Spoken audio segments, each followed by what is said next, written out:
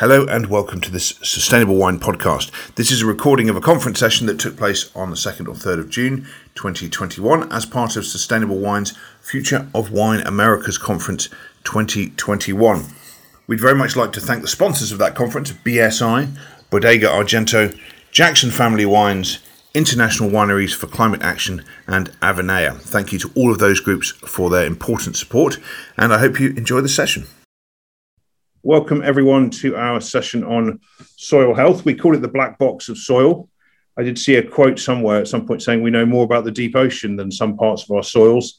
I'm not sure if that's entirely true, but certainly there's a huge amount of research going on and a huge amount to do to understand what happens in soil. We had a speaker yesterday who sounded more like a microbiologist than a viticulturist.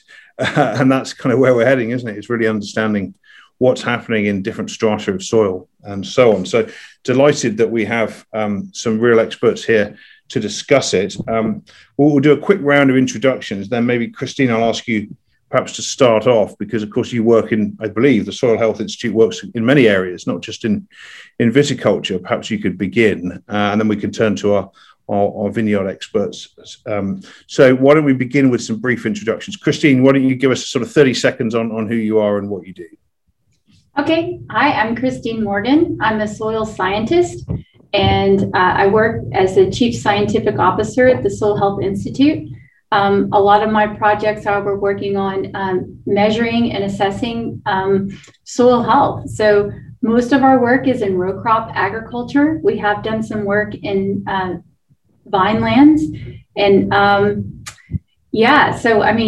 we work on measurement, we work on the economics, we work on education and training, but most of my background is research and development and outreach and measurement of soil.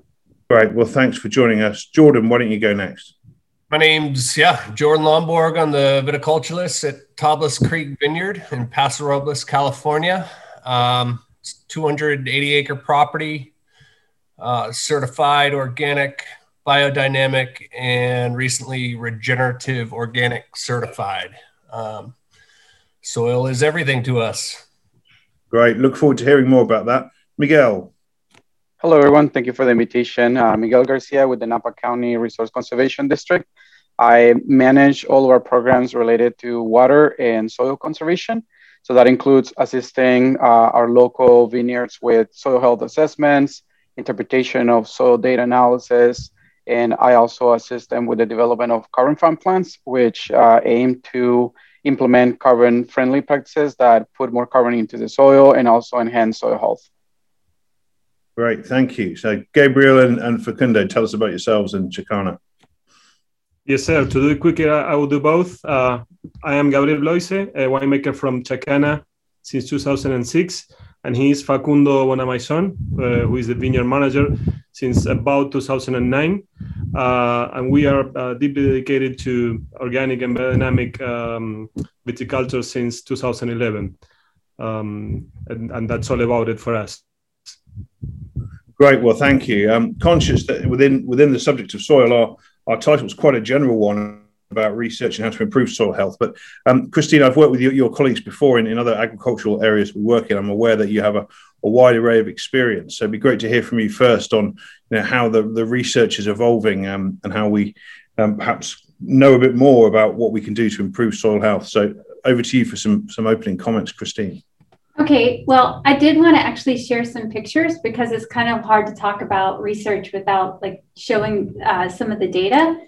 But the first thing I just kind of wanted to level set with all of us on what is soil health. Everyone is farming different soils, right? And different soils have different capabilities. And this is a great example in this picture, just to level set and think about what soil health is. It's how your particular soil responds to management. What are its processes? What is it doing on the landscape? And in this example, again, this is row crop agriculture because that's where most of the data and most of the pictures and most of the investment is in general. But this is the same soil under two different types of regenerative ag practices. In this particular case, on the right-hand side, there's no tilling and all the residue is left on the soil surface. And you can see there's been a rainfall in the background on the left-hand side. In the more conventional, we have runoff and erosion. We have puddling of the water. The water is just not cycling very well on the left-hand side, where on the right-hand side, it's cycling really well. And that's just the concept of soil health and using regenerative practices. It's about what your soil can do, recognizing that every soil is different. At the Soil Health Institute, we've done a pretty extensive study across North America where we've looked at different soil health measurements and associated with management practices. We've looked at 124 sites in Canada, Mexico, and the United States. This is pretty hot off the press kind of data.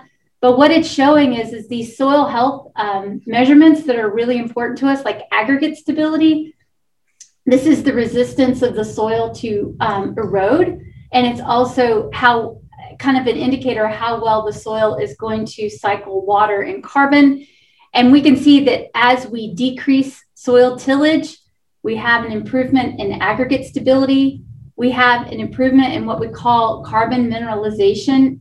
This is a 24-hour incubation. It's just a basic lab measurement that we could take, but essentially it's showing we have better ability to cycle carbon in the soil or improved ability. And then we also are storing more soil organic carbon in the surface of the soil. And we have the same response when we look at decreasing tillage. In the middle, we have a change in cover cropping. Again, we have an improvement in these soil health metrics. And then as we add organic amendments rather than just inorganic fertilizer, we have a lot of these same responses in carbon. And so, the main story here, as carbon goes, so does soil health. And so that's just kind of like one of the big picture items to think. But there are a lot of co-benefits to increasing soil carbon, which is generally what we're talking about when we're talking about soil health. Another example on the x-axis here is this is clay type, or the amount of clay that's in the soil. So it's recognizing that every soil is different. On the y-axis, it's available water holding capacity. This is the water that's in the soil that's available to the plant. And again, this is a model on top made out of real data. And what we're showing is as you increase soil organic carbon in your soil, you also increase the available water holding capacity. So that's just kind of like one of the questions we were supposed to talk about today is how regenerative ag practices affect soil health. And we can see that it helps with drought resilience, carbon cycling, and water cycling. And of course, nutrient cycling. I just don't have hot off the press data on that. Now, the biggest problem is most of this data comes out of row crop agriculture and grazing lands, and there's not a lot out there on vineyards. And there's a meta-analysis in 2013 that just looked at carbon in vineyards. But if you look, here's California. There were 6 studies. In the Mediterranean basin, there were 63. And you can see a few in the Southern Hemisphere. But really, when you start looking at these and trying to get information about carbon storage, because that's kind of a nice proxy for soil health, we can get some basic information that, yes, we're increasing carbon as we implement these regenerative practices compared to non-regenerative practices. But what we really found is that vineyards were not well represented. Vineyards may have greater potential to store carbon than we understand because we don't have a lot of measurements. And a lot of the measurements were very shallow. And that's kind of one of the points I wanted to point out today. There's not a lot of data on it, but when we look at soil carbon in vineyards, we know that the soil carbon has a deep profile. So here on the x-axis, we have total organic carbon. And on the y-axis, it's soil depth. So we're going to 1 meter deep, which is pretty, deep. And what's happened here is we're looking at the carbon profile of a continuous grass system. So that's in the green here. So this is kind of like, grass. And then they took this grass system and took parts of it and converted it to vineyards. And we have a vineyard that's harrowed, so it's tilled. And then we have a vineyard with grass cover. And what we can see is that we have a pretty good carbon distribution up top with a vineyard that has grass cover. But then as we go deeper, we can see that we're increasing carbon in this vineyard over time. And I think this was a 10-year study in a Mediterranean climate. So carbon's going deeper when we go from a perennial system, from a grass system to more of a woody system. And that's maybe one of the benefits of looking at carbon and soil health in vineyards. So I just kind of wanted to say a few things about that to kick us off on, what do we know? We know that regenerative ag practices improve water cycling, nutrient cycling, and we know that they can also improve what the carbon looks like, but there's not a lot of data in vineyards. Thank you. And what are your views on no-till versus till? I mean, it's been the experience of Gunsmoke Farms has been well documented. I'm sure you've read about it, the General Mills experiment, where it's been accused of having a negative impact because the organic practices have meant they've been using tillage. I just wonder whether the tillage bit fits into your research. Yeah, tillage is, so I had another graph that I just cut because I didn't want to spend a lot of time on it. But if we look at, again, this is in vineyards, this data, but if we look at going from continuous to tillage in a vineyard to reduced tillage to no tillage, there's an improvement for just reducing the tillage, but there's a bigger improvement to going to no-till.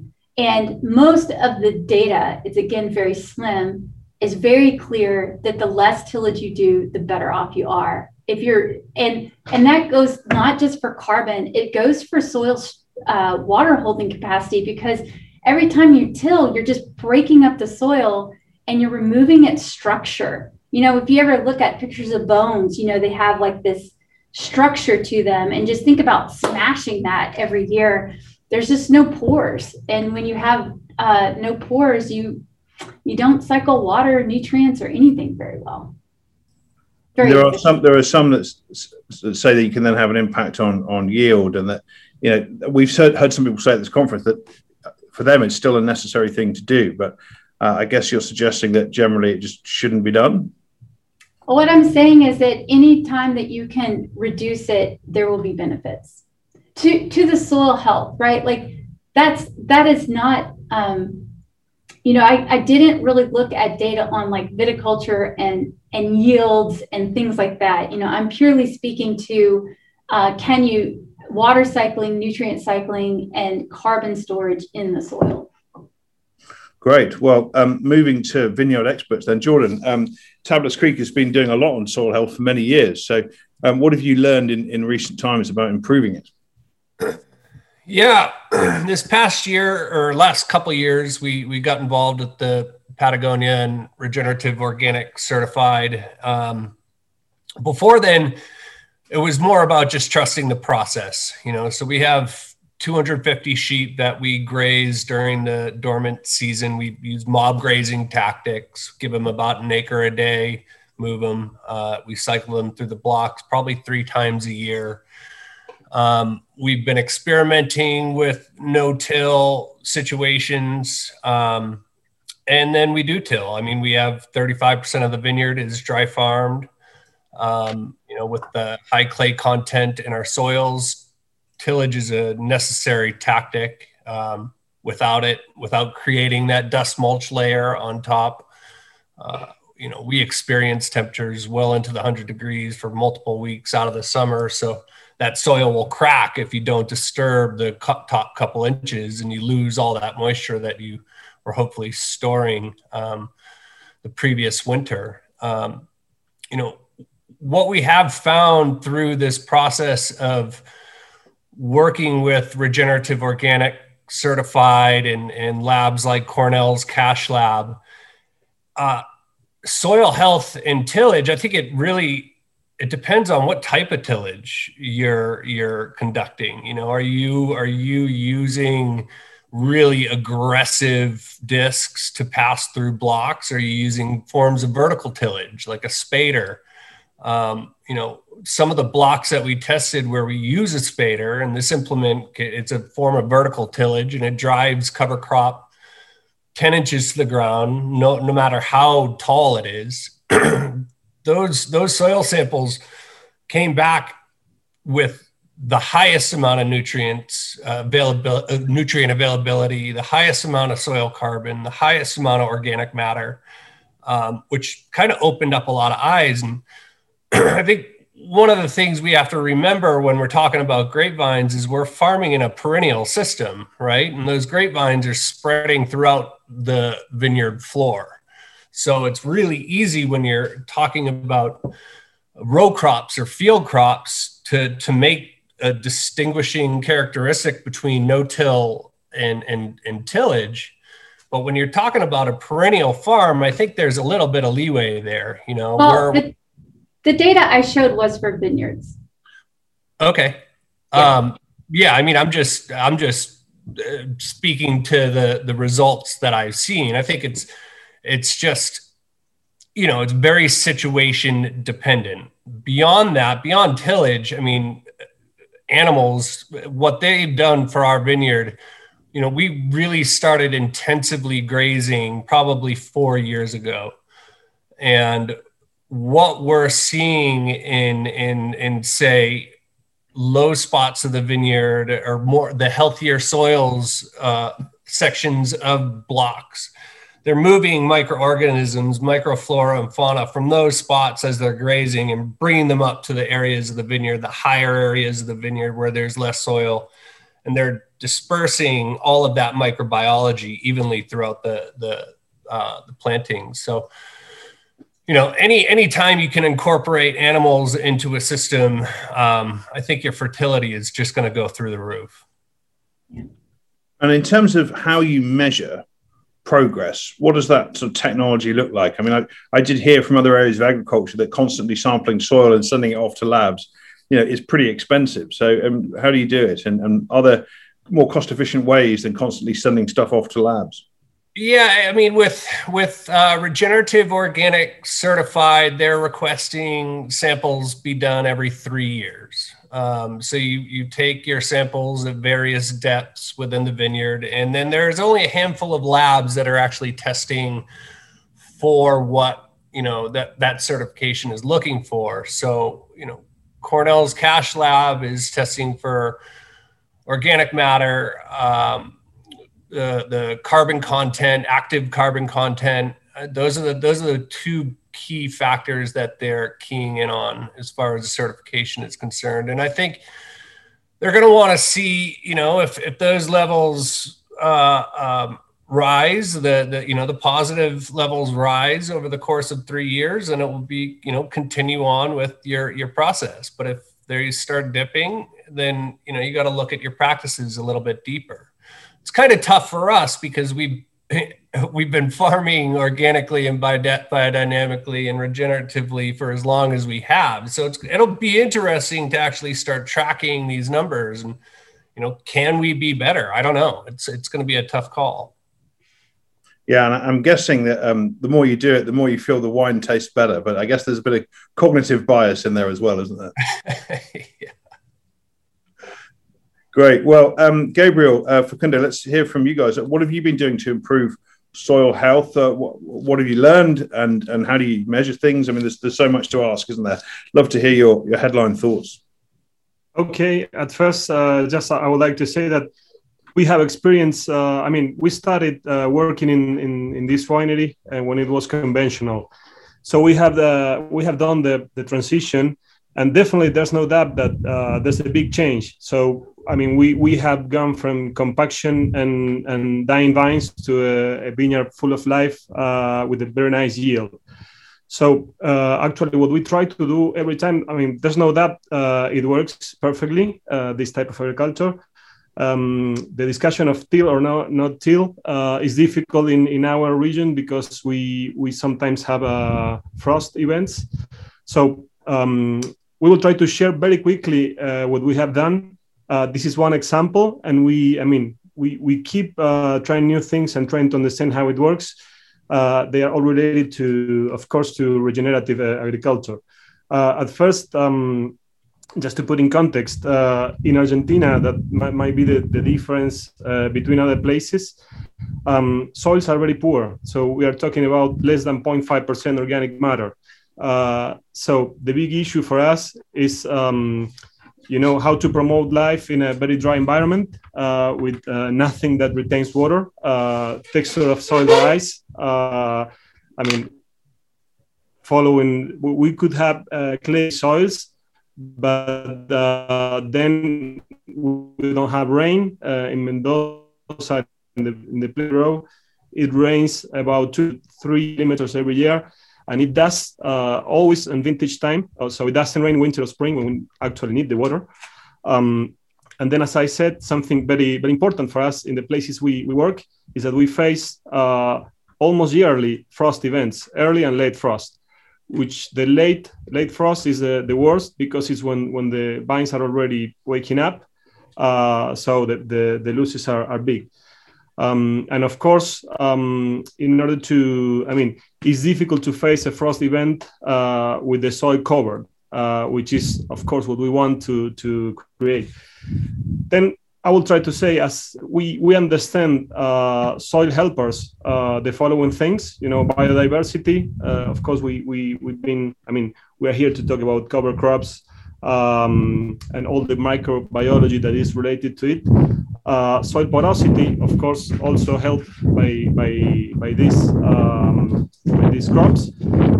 Soil moisture, which is very important for us, and we do irrigate, so it's something we can in certain way manage.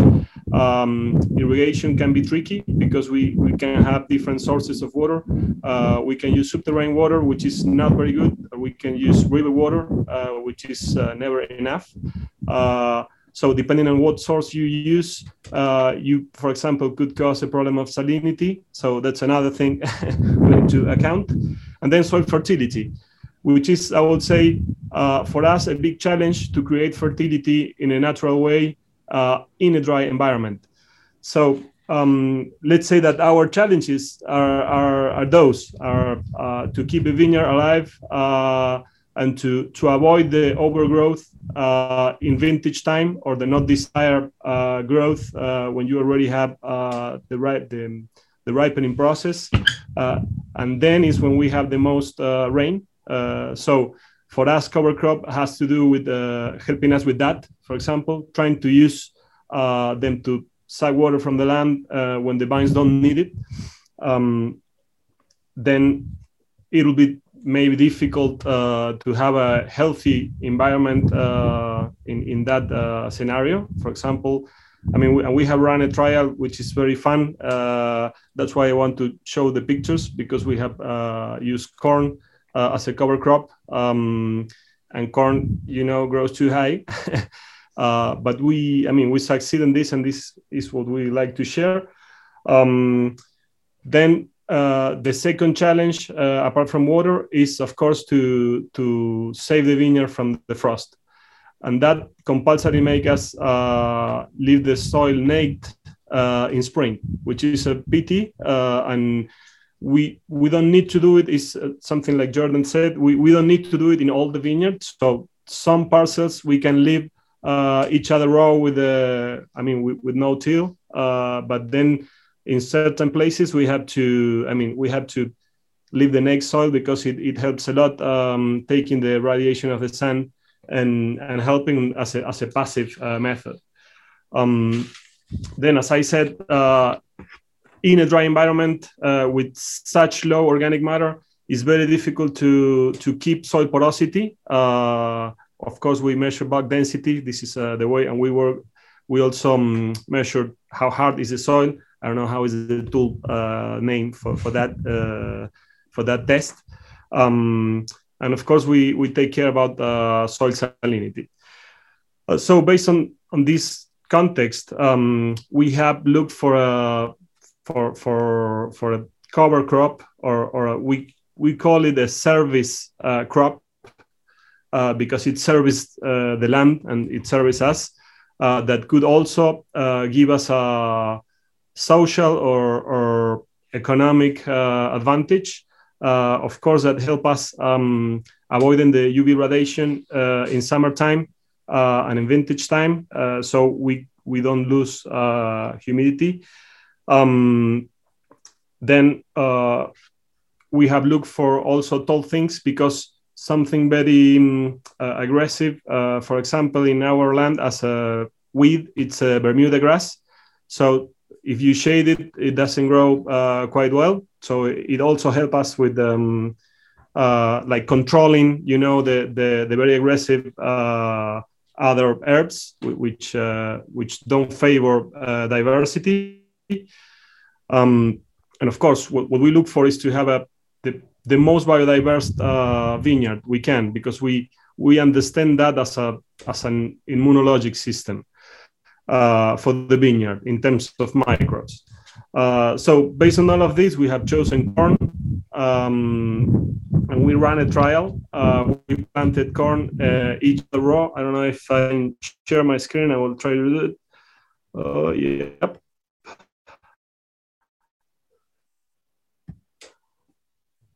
Oop. So this is the corn. When we planted, this was January, maybe. Yeah. Remember, we are opposite, so this is January. It doesn't look white or snow, but it's South America. This is how tall it went. And of course, anyone that manage a vineyard will see this and will think we are crazy, but we are not. And the vineyard kept safe, and it worked very well. I mean, we didn't have any problem of fungi diseases or anything. And did we have any treatment here? Copper? One treatment. Just one spring. Copper spray in spring. This is, of course, we have measured the dry material we create and the roots the soil have eaten. We like thinking about the soil like eating roots. Like being fed by roots. And this is winter time. After this, we have put down the corn just to create the mulch and keep that environment. But sadly, in spring, this is one of the parcels that we have to till and leave completely naked. So we ran this trial and we got the following results. What we measured, I will stop sharing. Yeah. We have measured, we have produced an equivalent to 1.1 ton per hectare of roots and an equivalent to 2.3 tons per hectare of dry matter over the surface. And this is equivalent to about 7 nitrogen units. Of course, this is not something very important. Sorry, I'm reading my notes. The main crop, of course, we left the control. The main crop had the same yield, about 80 tons per hectare. 8 tons. We manage kilograms. 8 tons per hectare in the control and in the trial. So it didn't affect the yield. It didn't affect the mast composition. So the wine, and I said already, the grapes were healthy. They didn't show any fungi disease, and also the vines. So we're very excited with this.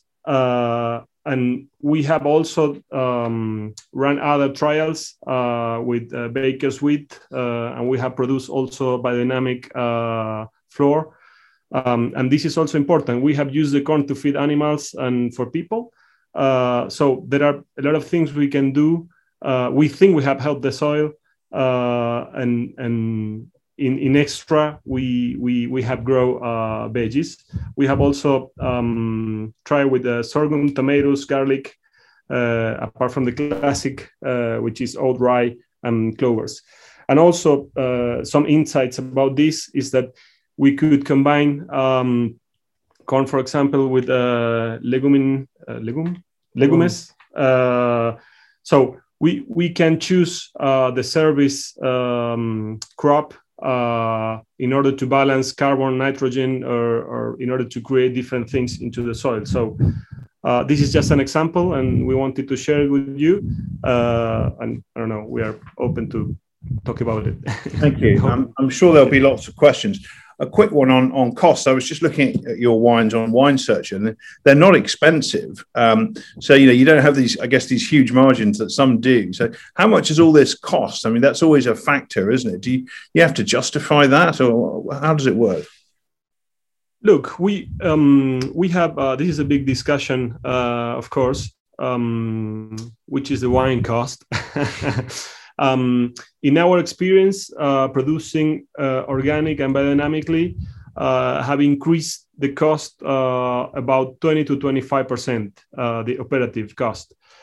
Of course, there are a lot of things that need to be accounted because we are pretty sure that organic biodynamic vineyard lasts much longer than an industrial or conventional. And I would say in our experience, as soon as we turned to organic and biodynamic, we had a very shortage in production at first, the first years. Of course, since we've been conventional, we've been selecting all the bad things, and they were pretty aggressive when we stopped spraying poisons.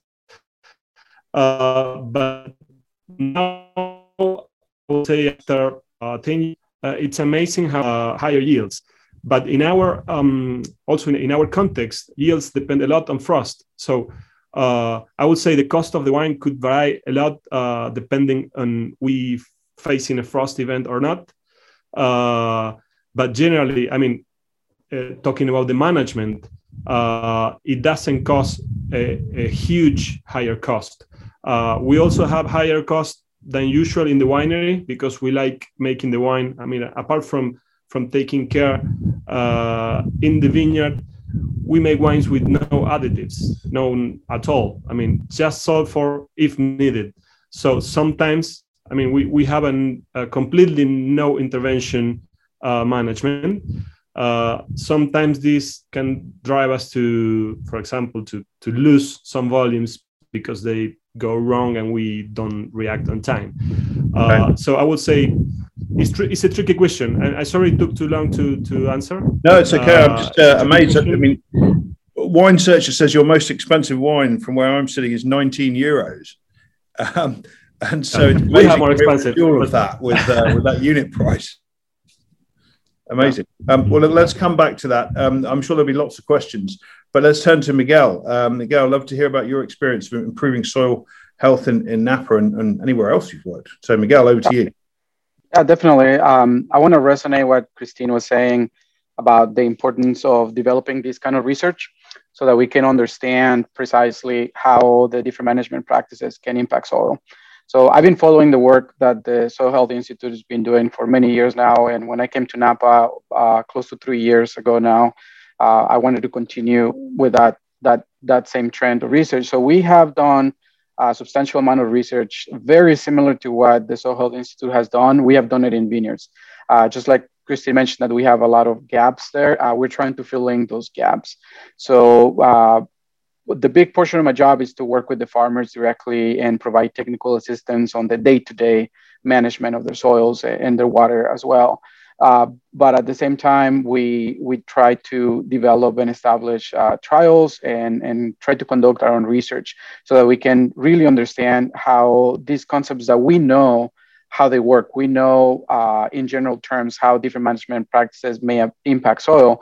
We want to know how that is impacting specifically in vineyards and in our region.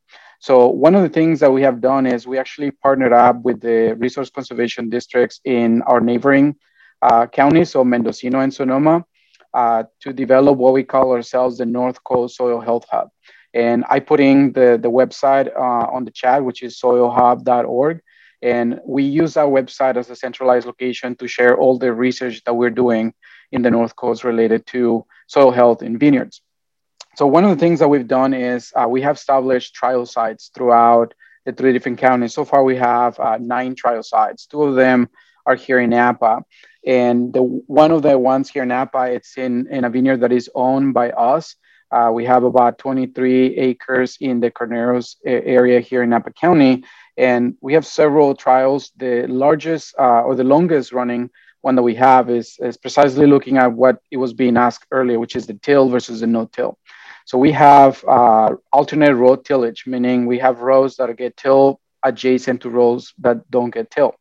What makes our research trial unique is that we have rows that have not been tilled in 25 years, right next to rows that are tilled every year. And we collect soil samples every 3 years or so. And what we have been seeing so far is that after 25 years of not disturbing the soil, we have been able to introduce about 1% more organic carbon than the rows that are tilled every year. And 1% might not seem a lot, but it is significant. And it takes a long time to reintroduce 1% of organic carbon. But we have seen that the long-term impacts of tillage, at least in our heavy clay soils in the Cornelius area, is the loss of organic carbon. Along with that, I like to always emphasize that carbon, I like to think of it like a currency. To me, carbon is the currency for soil health. If you don't have adequate levels of organic carbon in your soil, your soil health is just not going to be there, because carbon contributes to the biology, to the physical properties of the soil, to the chemical properties of the soil. So in the case of our trial, with just 1% difference in organic carbon, we're seeing significant more nutrient capacity, much greater water holding capacity. The soil is just more robust. It's more resilient towards rain, erosion.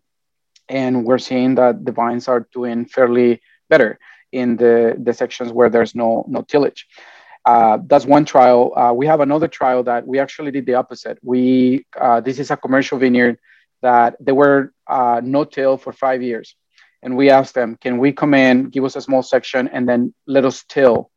So after 5 years, we switched a small portion of the vineyard to intensive tillage, because we were interested to find out if, after so many years of leaving the soil alone, allowing the soil to build the organic carbon, is it one pass enough to pretty much cancel out all the good that you did? And we're still waiting for data, because we just collected soil samples this year. We established that trial 3 years ago. So we collected soil samples when we first started. We just sent soil samples again for analysis. But one thing that I will tell you is, after just one single year of tillage, the physical integrity of the soil was affected significantly. And the way that we do it is a very quick and dirty method. There's a lot of videos on YouTube that tell you about the slake test, SLAKE, the slake test.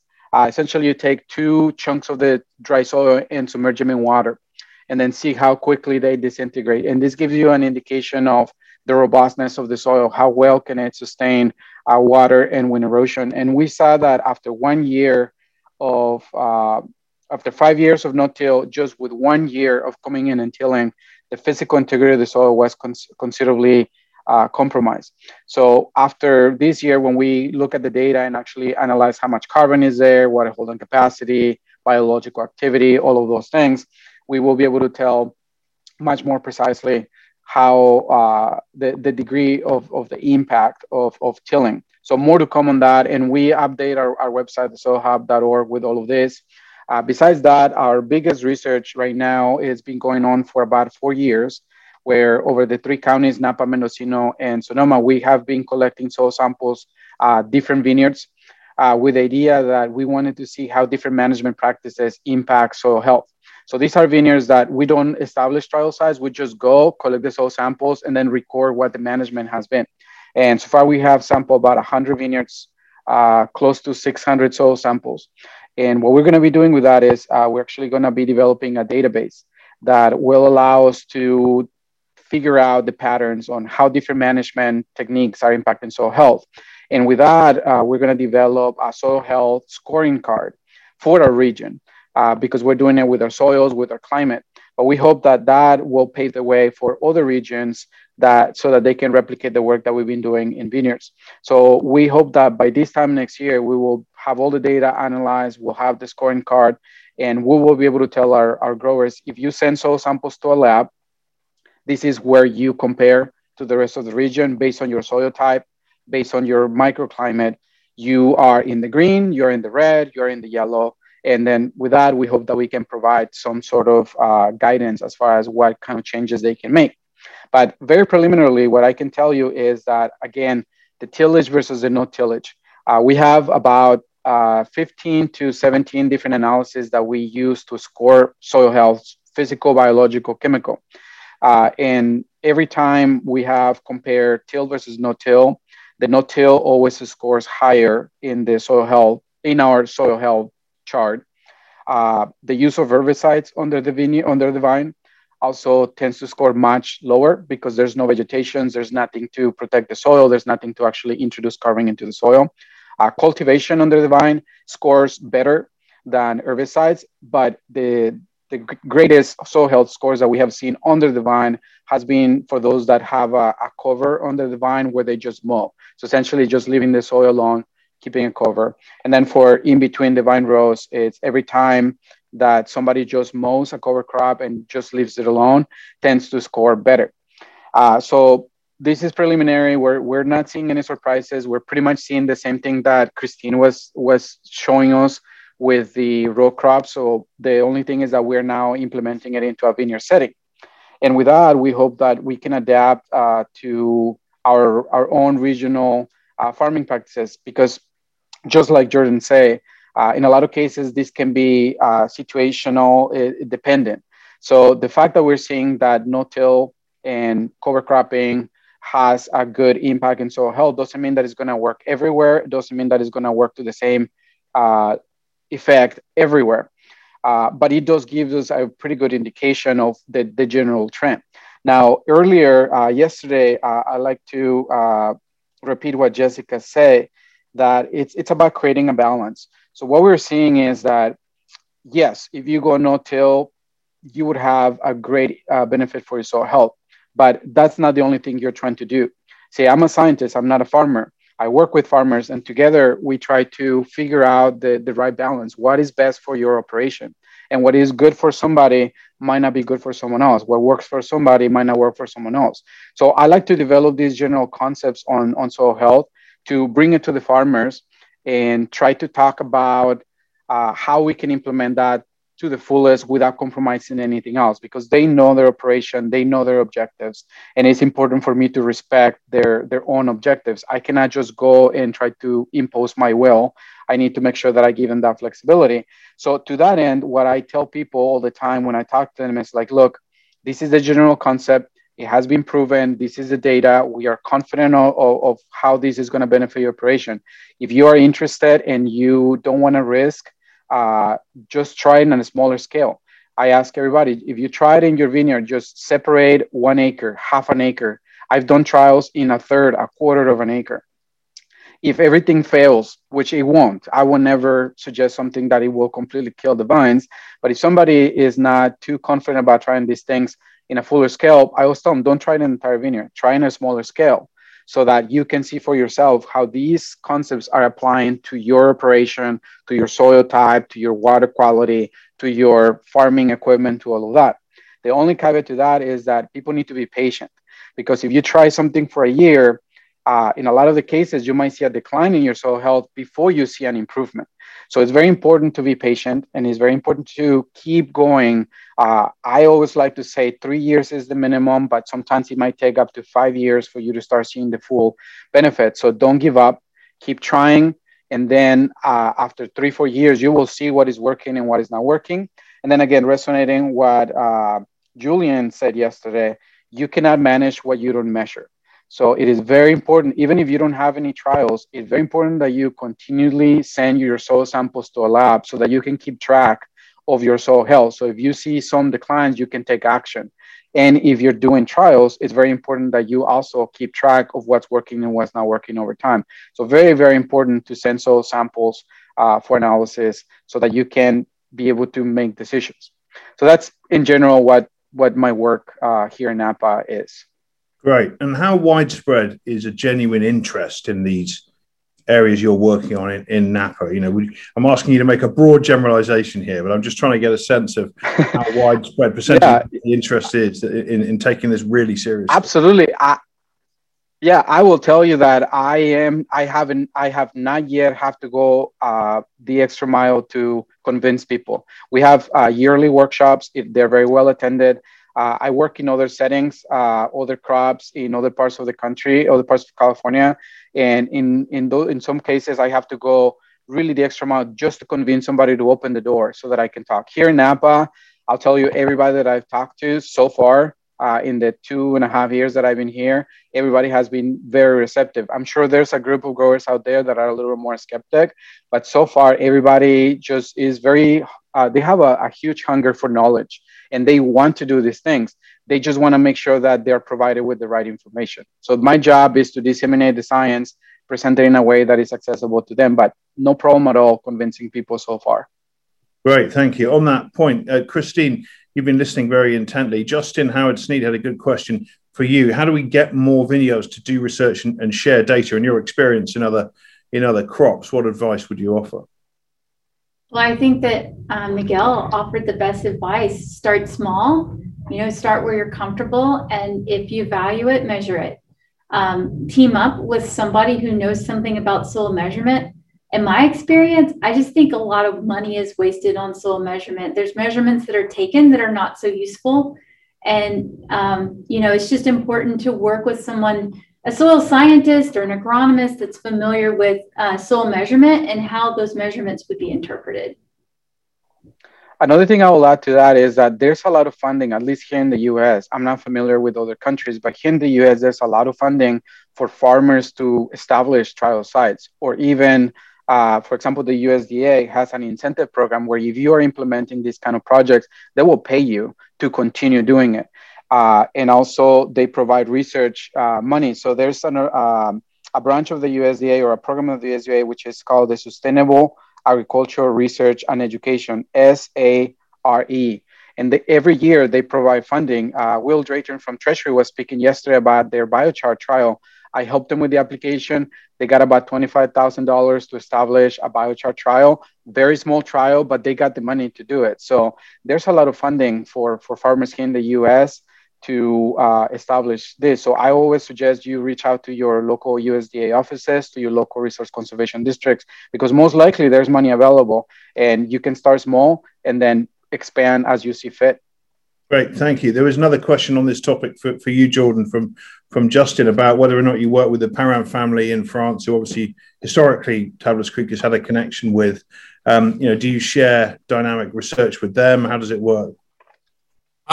Yeah, we do. They one of the parents will come over for blending trials, typically once or twice a year.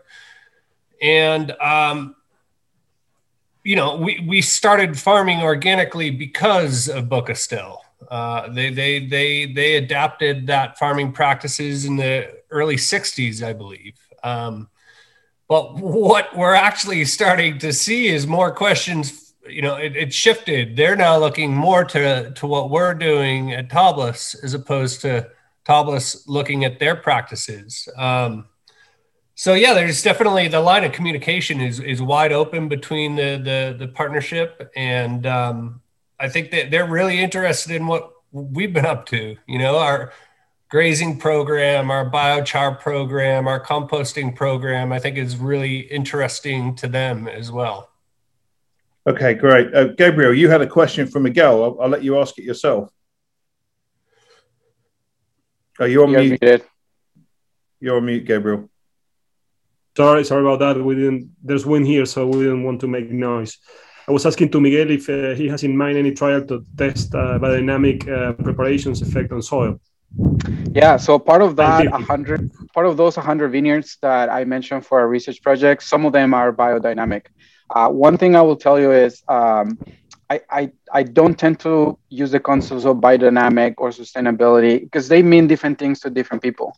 What I try to emphasize is implementing the right management practices to enhance soil health. But when it comes to the biodynamic, it's just so much more enhanced because the introduction of animals, the introduction of organic amendments, the introduction of just different management practices than what we consider conventional tend to have a much faster improvement in from what I have seen. We're still working on analyzing the data. So by this time next year, I can tell you much better, Gabriel, on the specifics. But just from my general experience driving around Napa County, I can tell you that I tend to perceivably see better improvements on biodynamic systems than conventional, or even in some cases organic, depending on how they do it. Thank you. There was an interesting question about altitude. Chicana's at 3,000 meters. Is that right? 3,000 feet. 3,000 feet. Yeah, you can't be 3,000 meters. Sorry, I'm so European. We are close to sea level. Yeah. And so, how does altitude affect this? I guess at 3,000 feet, you've got fewer diseases to deal with. Is that right? I would say that altitude, in our experience, altitude has not a big impact on soil health. It does in weather. It's more influenced by weather conditions and sun exposure, I would say. So in Argentina, we grow generally from 600 meters to 3,000 meters. But of course, at 3,000 meters, which is in another region, not in Mendoza, there are other challenges, and it can be a very extreme condition. But the biggest production from Argentina, let's say 95 or 90%, is within 600 and 1,400 or 1,500. In those conditions, I don't think there's a big impact of altitude in soil health or microorganism life. It does more. The thing that does bigger changes is the weather. If it rains, the weather is always dry, the soil, those things. I hope I replied the question. Temperature and rainfall are the major drivers. So as altitude affects that, it affects temp and rainfall. Thanks. Here's what might be a controversial question. I interviewed a guy called Dave Powell a few years ago from Powell. Well, he used to have a very famous wine brand called Torbrack, and now he has another one called Powell and Son. And he said in the conversation about biodynamics that in his context in Australia, he was actually concerned about vines becoming too vigorous. And he kind of didn't want too much happening because he wanted his vines to struggle a bit, because that's how he felt they could make better wine. I've not really heard anyone else say that, but he was very sure of that as something he was concerned about. And I wondered what the views were on that. Jordan, is that anything you guys have ever thought about? No. I mean, as far as great quality is concerned, I think that more comes down to irrigation tactics and timing as far as water is concerned. It's vigor for me. I mean, I always say I don't farm grapes, I farm leaves. The more leaves I can have on a canopy means more sugar. So an extremely vigorous vineyard, I welcome that any day of the week. Thanks. Gabriel, Facundo, same for you? Yeah, I would say that we started the transition to these practices with Alan York, that you might know. He was a wonderful person, and we miss him a lot. And he told us this, that the first years we will hate it, but then we will be not able to stop it. And I would say after 10 years, it's amazing when we get the proper management, the vines really, really react very well. And we have been facing increasing yields and very nice, in a very nice way, quality and yield. Of course, as I said, we are very much affected by the weather conditions, but the vineyard in general, if we want to keep constant that variable, that's much better, and we have higher yields. And of course, we see the soil changes. I mean, the soil has been improved a lot in the last 10 years. And this is, I think, what we all pursue. And this is, you can't be confused about that. It's just amazing what it does. Okay, thank you. Kathy had a question for you, Miguel. She asks, in your experimental plots, are they dry farmed or watered? I have trial sites on both. Dry farming, it's not too common here in Napa, but we do have quite a few. So one trial that I have on a dry farm would be They're organic also, so they rely on a lot of tilling in order to get rid of the weeds. So we established a 1/3 of an acre trial where we're not going to touch the soil anymore. We just established it this year. We're going to try to establish a permanent cover crop. And we have soil moisture probes installed below down to 5 feet, 5, 4, and 3 feet. Also temperature sensors. So the idea with these would be to monitor over time how the transition between the intensive tilling and the dose mulching to no tilling has on moisture, which for dry farming, it's the most important thing. We want to make sure that whatever moisture is there. My hypothesis on this hopefully will be that the reduction in tillage will increase and enhance the water holding capacity of the soil. But we will collect the data and see what we see. And we're trying to replicate that in a couple of different dry farming operations here in Napa. So a little bit of both. Thank you. A final question for you all before we finish from Mark O'Brien. Worms. Let's talk about worms to finish off with. I thought we were going to get some technical geeky chat here. So let's talk about worms and how important the population is, activity, health, measurement, etc. Christine, worms, what do they mean to you? I think worms are just an indicator of how disturbed or undisturbed the soil is. There are other macrofauna in the soil that can be just as important and equally indicative of good soil health. Thank you. Jordan. Right now, I have one crawling across the concrete outside, but that's about it. Jordan, over to you. Worms. Yeah, I'd love to say that we have a ton of worms. I unfortunately, our soil is of a certain type and our temperatures get to a point that they do where you don't typically see worms every day in our vineyard. You know, the first 12 inches of our soil is pretty dry by September or October. So there's not much worm activity going on up there, but we are more focused on the other organisms that Christine had mentioned as well. Right, thank you. Gabriel, Facundo, any views on worms? Yes, we do produce compost using worms.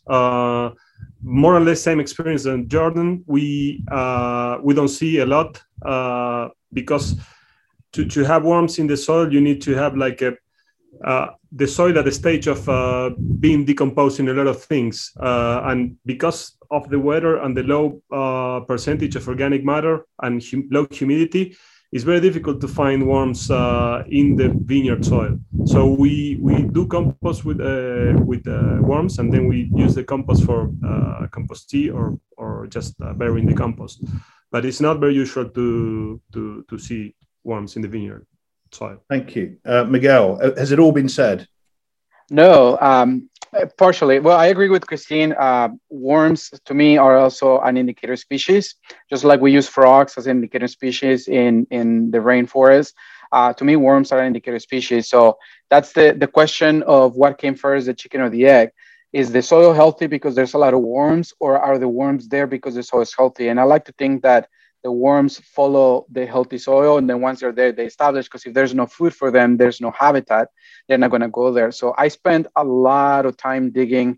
I spent a lot of time touching, smelling, hearing the soil during the late winter, early spring here in Napa. And I can tell you that I can very accurately see where the healthy soil is in a vineyard or between vineyards just by looking at the worm populations. Where I see the biggest, the juiciest worms, and we send soil samples out, they come back and they pretty much tell us that yes, where the soil is the healthiest is where these worms tend to grow the biggest and the healthiest. So I always encourage people, obviously when it's dry, they're not going to be there because they follow the moisture as well. But during the winter and the late winter, early spring, I always suggest for farmers to go out there and just dig around to see if you find worms. If you go and take a shovel off your soil and you don't see any worms whatsoever, that's a pretty good indication that something is not right. And if you go and see a lot of worms, then that's an indication that you're probably doing something right and your soil is healthy. So, when we're kids, they tell us look up to the stars. What I tell people is look down, spend some time with your soil, smell it, touch it, get in touch with it, because that's the only way that you're going to be able to truly tell how well your soil is doing. Thanks very much. Well, we'll need to finish up here, but it's been a fascinating conversation. Thank you all so much for offering your insights. I'm sure we've all learned a lot. Clearly, there's much more to do on research and sharing, and we will try and do our bit through our Sustainable Wine Roundtable, which we've started to try and share some knowledge on these issues. So we'll be trying to work on that. In the meantime, Christine, Jordan, Gabriel, Facundo, and Miguel, thank you so much.